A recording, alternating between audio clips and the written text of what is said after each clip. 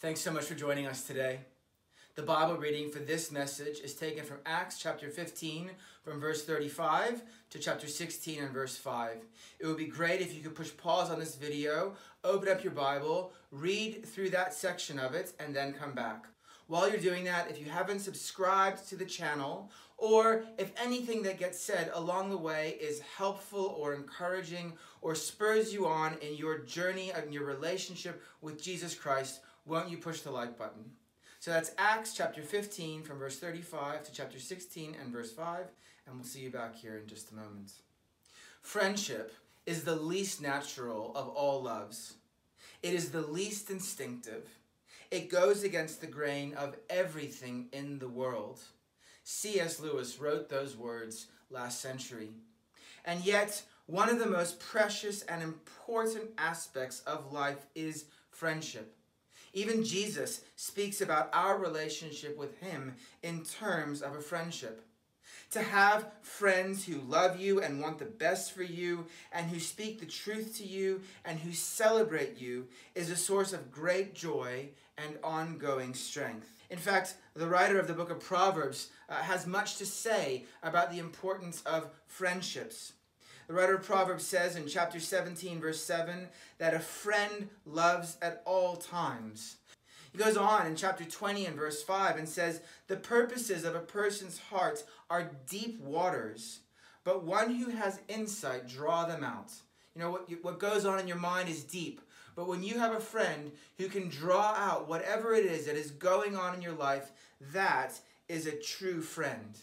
He goes on in chapter 20 and verse 6 to say, many claim to have unfailing love, but a faithful person who can find, a faithful friend, well, they are more valuable than anything else.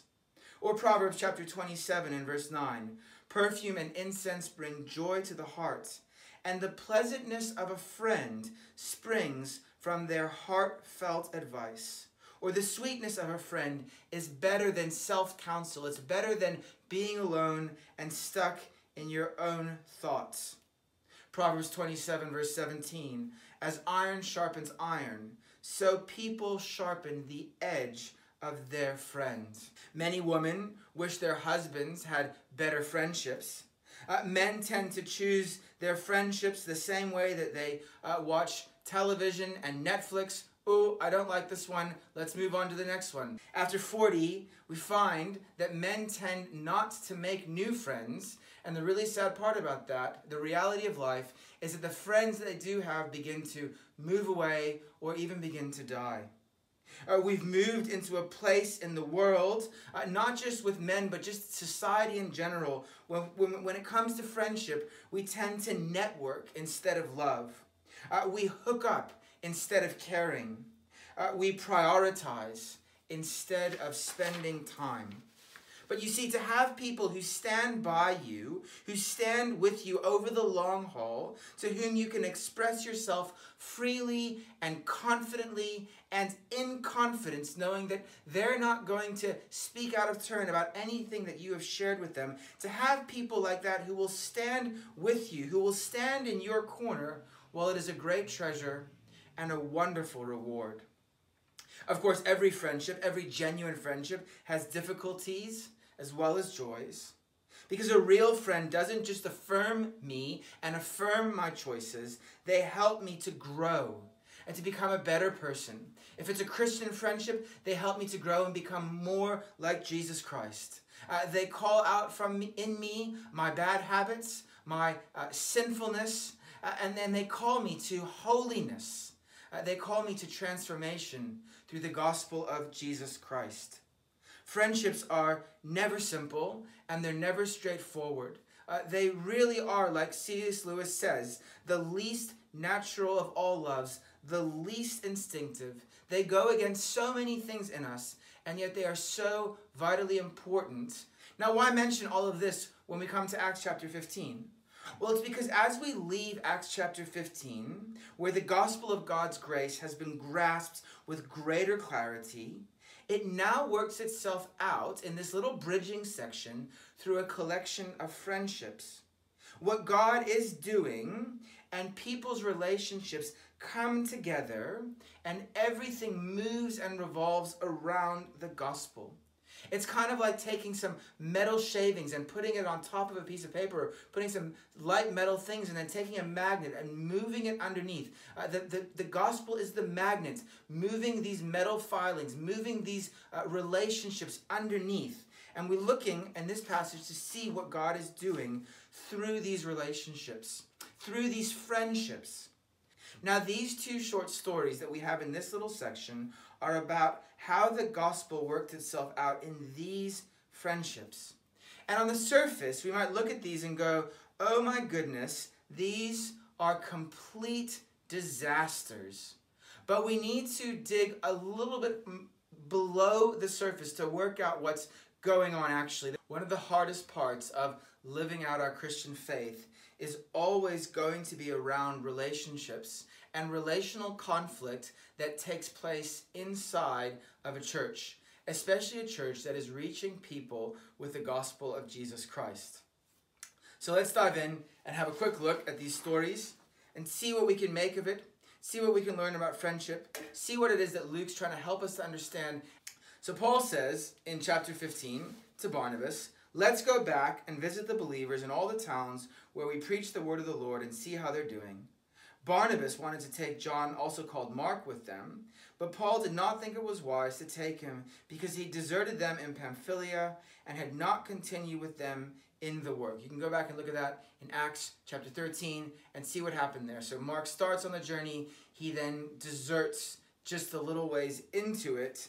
And Paul says, listen, he can't come with us again. Barnabas says, hey, look, I really want to take him. I think he'd be good for us. And a sharp dispute arose. You know, this wasn't just a disagreement over coffee. This got heated. I don't think there was a punch-up, but that's kind of the idea that's being put out here. There was a sharp disagreement. Paul and Barnabas were agreed on the strategy about going and strengthening the church and making sure that they were encouraged, the churches that they planted back in Acts chapter 13 and 14. And although they agreed on the strategy, they couldn't agree on who should go along.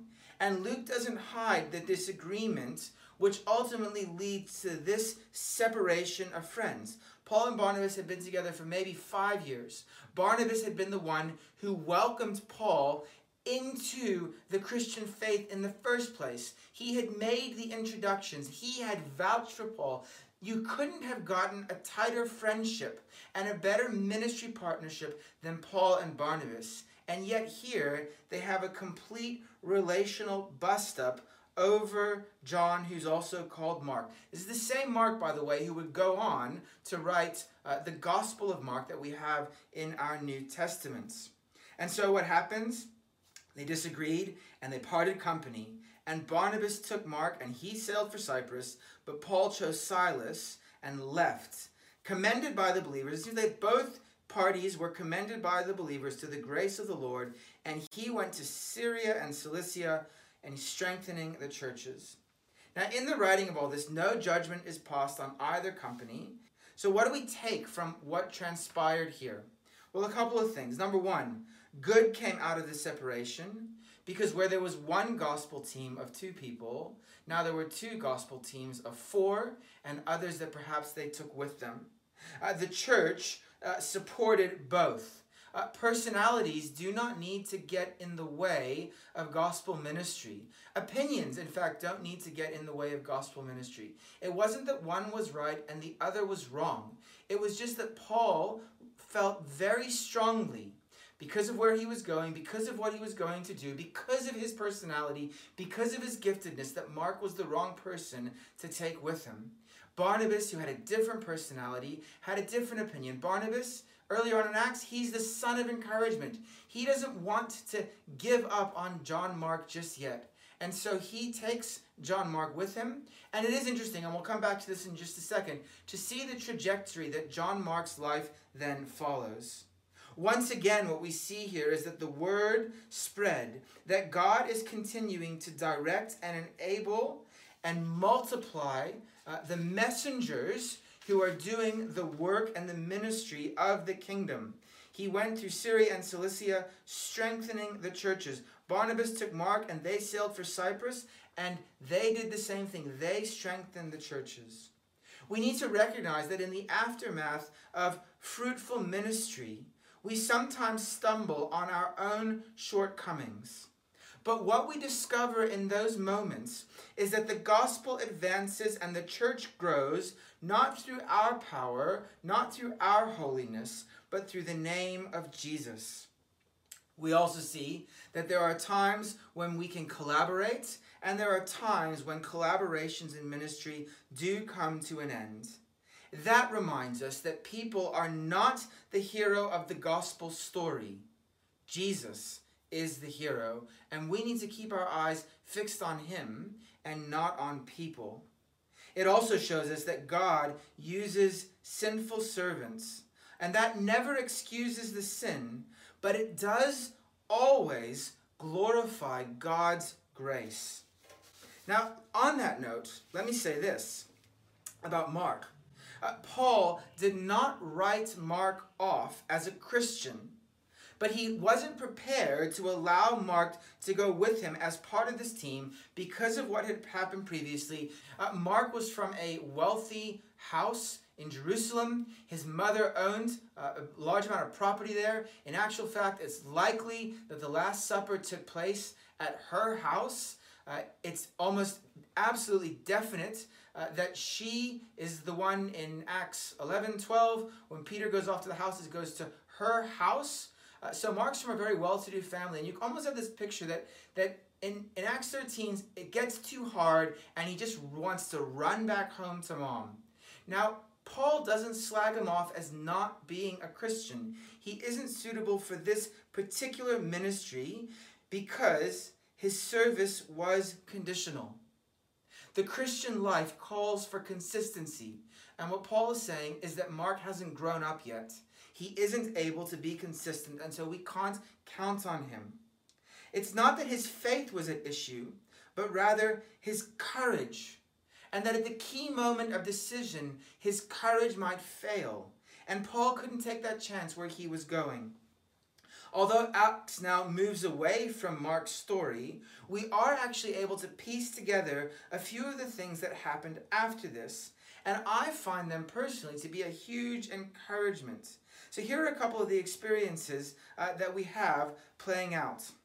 In Colossians chapter 4, verse 10, Paul writes, Aristarchus, my fellow prisoner, sends you greetings, as does Mark, Barnabas' cousin. So that means he was now with Paul when he's writing this letter to the Christians in Colossae.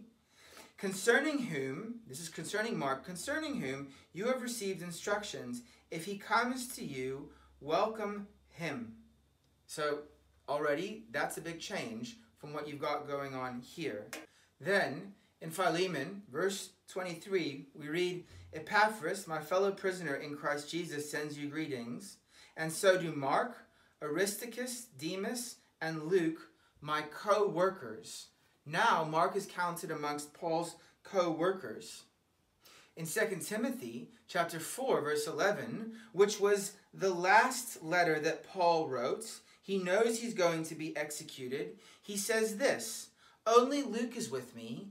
Bring Mark with you, for he is useful to me in the ministry.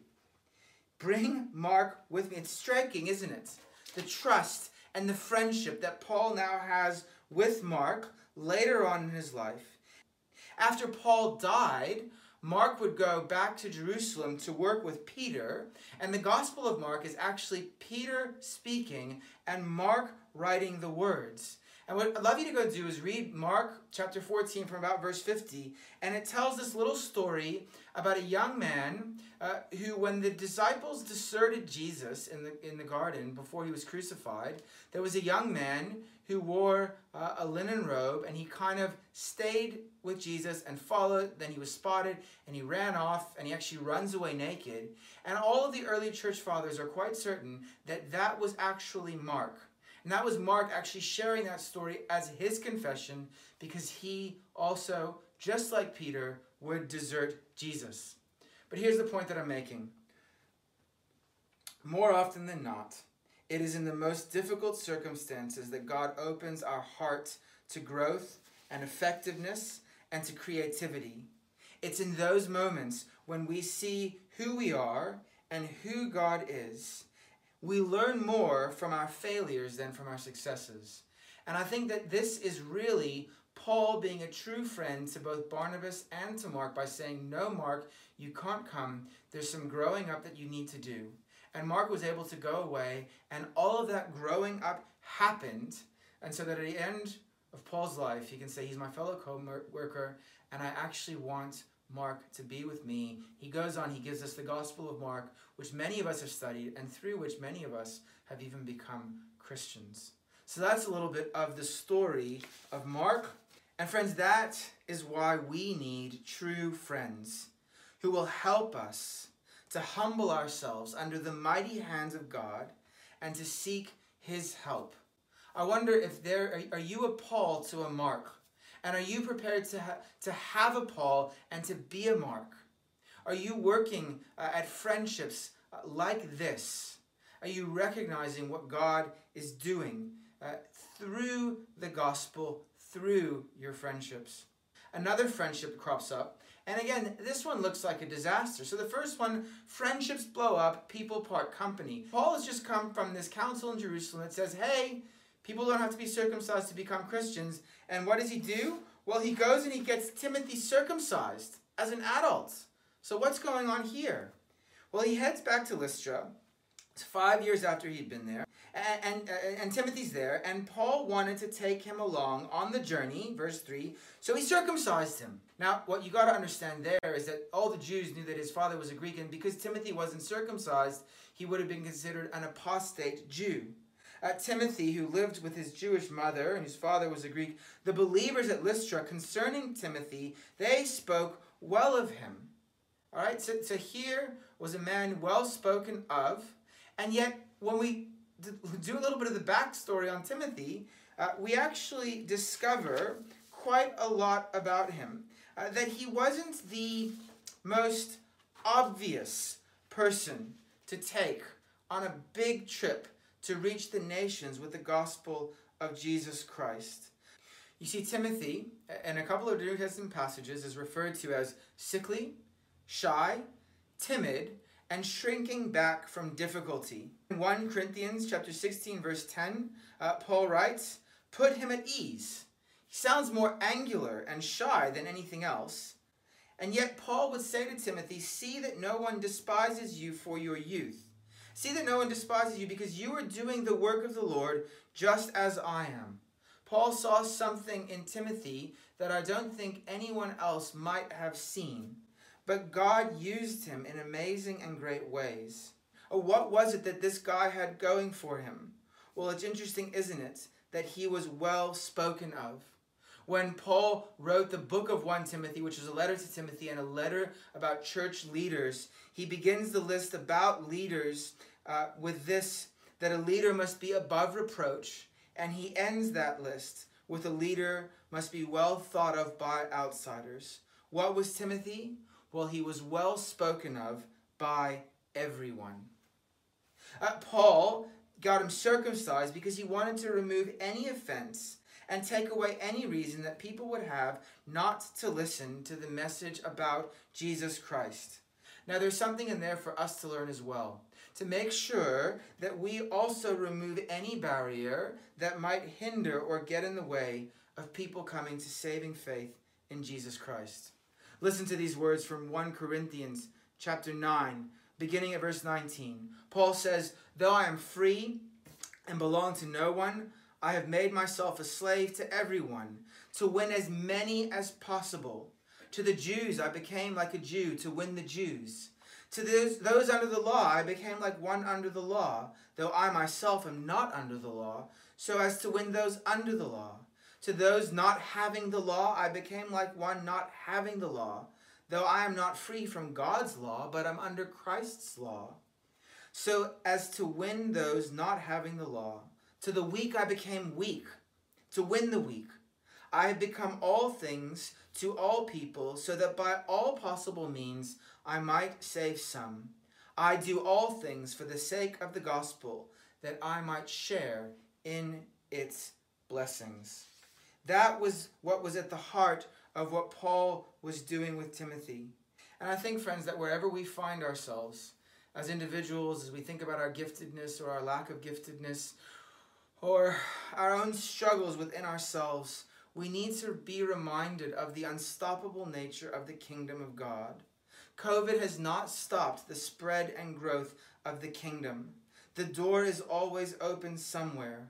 Paul highlights the need for flexibility in such matters where we can exercise freedom.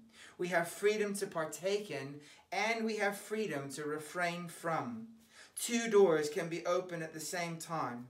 Paul here is concerned for both Jew and for all of the nations. And so Timothy's circumcised so as not to offend the Jews that they will come into contact with, because he wants to win them. And it makes no difference to the nations whether or not Timothy is circumcised. That doesn't form a barrier in any way to the message of the gospel. I cannot think of anything finer, and there is nothing with deeper potential for our friendships in this life and in the life to come than seeking the interests of Jesus Christ. When we do that, it enables us to see other people as God sees them, to serve them, to give to them as God does. When the gospel is clear and Christ Jesus is the center, it has enormous potential. Our friendships are attracted to Jesus Christ. We grow in the faith, not just in faith, but in the faith. You see that in 16 verses 4 and 5. The grace of God creeps out through our friendships. It infiltrates our friendships. It transforms our friendships. It makes our friendships to be the place and the channel of the blessing of God, of the grace of God, not just in this life, but also in the life to come. Friends, what can you take with you into eternity? Only two things: your soul and the souls of others. So let me ask you this. As we see how God is growing his kingdom and spreading the message, the saving message of Jesus Christ in the world, and we see that happening one person at a time, through one friendship at a time, and as we take away all that we've seen in the friendships in these two little stories in the book of Acts, let me ask you this. Number one, do you have this kind of friendship with Jesus Christ? Are you in a personal relationship with him? Are you walking with him day by day, speaking with him, praying to him, listening to him as he speaks to you in his word? Are you growing in that friendship? And is that friendship a place where you derive joy and comfort and purpose? And if it's not, why don't you drop me a message? Why don't you get hold of me? I'd love to talk to you more about what it means to be a friend of Jesus. And if that friendship's broken for some reason, get hold of me and let's talk about how it is that we can mend that and bring it back into a place where it's bringing meaning and wonder into your life again. But then let me also ask you this. What kind of friend are you? Are you a Paul to a Mark? And do you have a Paul in your life that you are a Mark to? You know, that idea of having an older person in your life who is mentoring and discipling you, and having a younger person in your life who is mentoring and discipling and speaking into your life. That a friend sticks closer than a brother. The wise friend sticks closer than a brother. Do you have that person in your life who is able to not just say the good and the wonderful and encouraging things, but also the hard and the difficult things to encourage you to grow in Jesus Christ? Will you be that friend, ready to give and ready to receive as though it was from the hands of God? Would you bow with me and let's pray. Father, we give you thanks for friendship.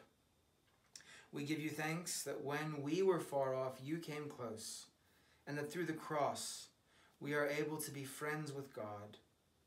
We thank you for the gift of friendship in our lives. Help us, Lord, to be the friends that you want us to be.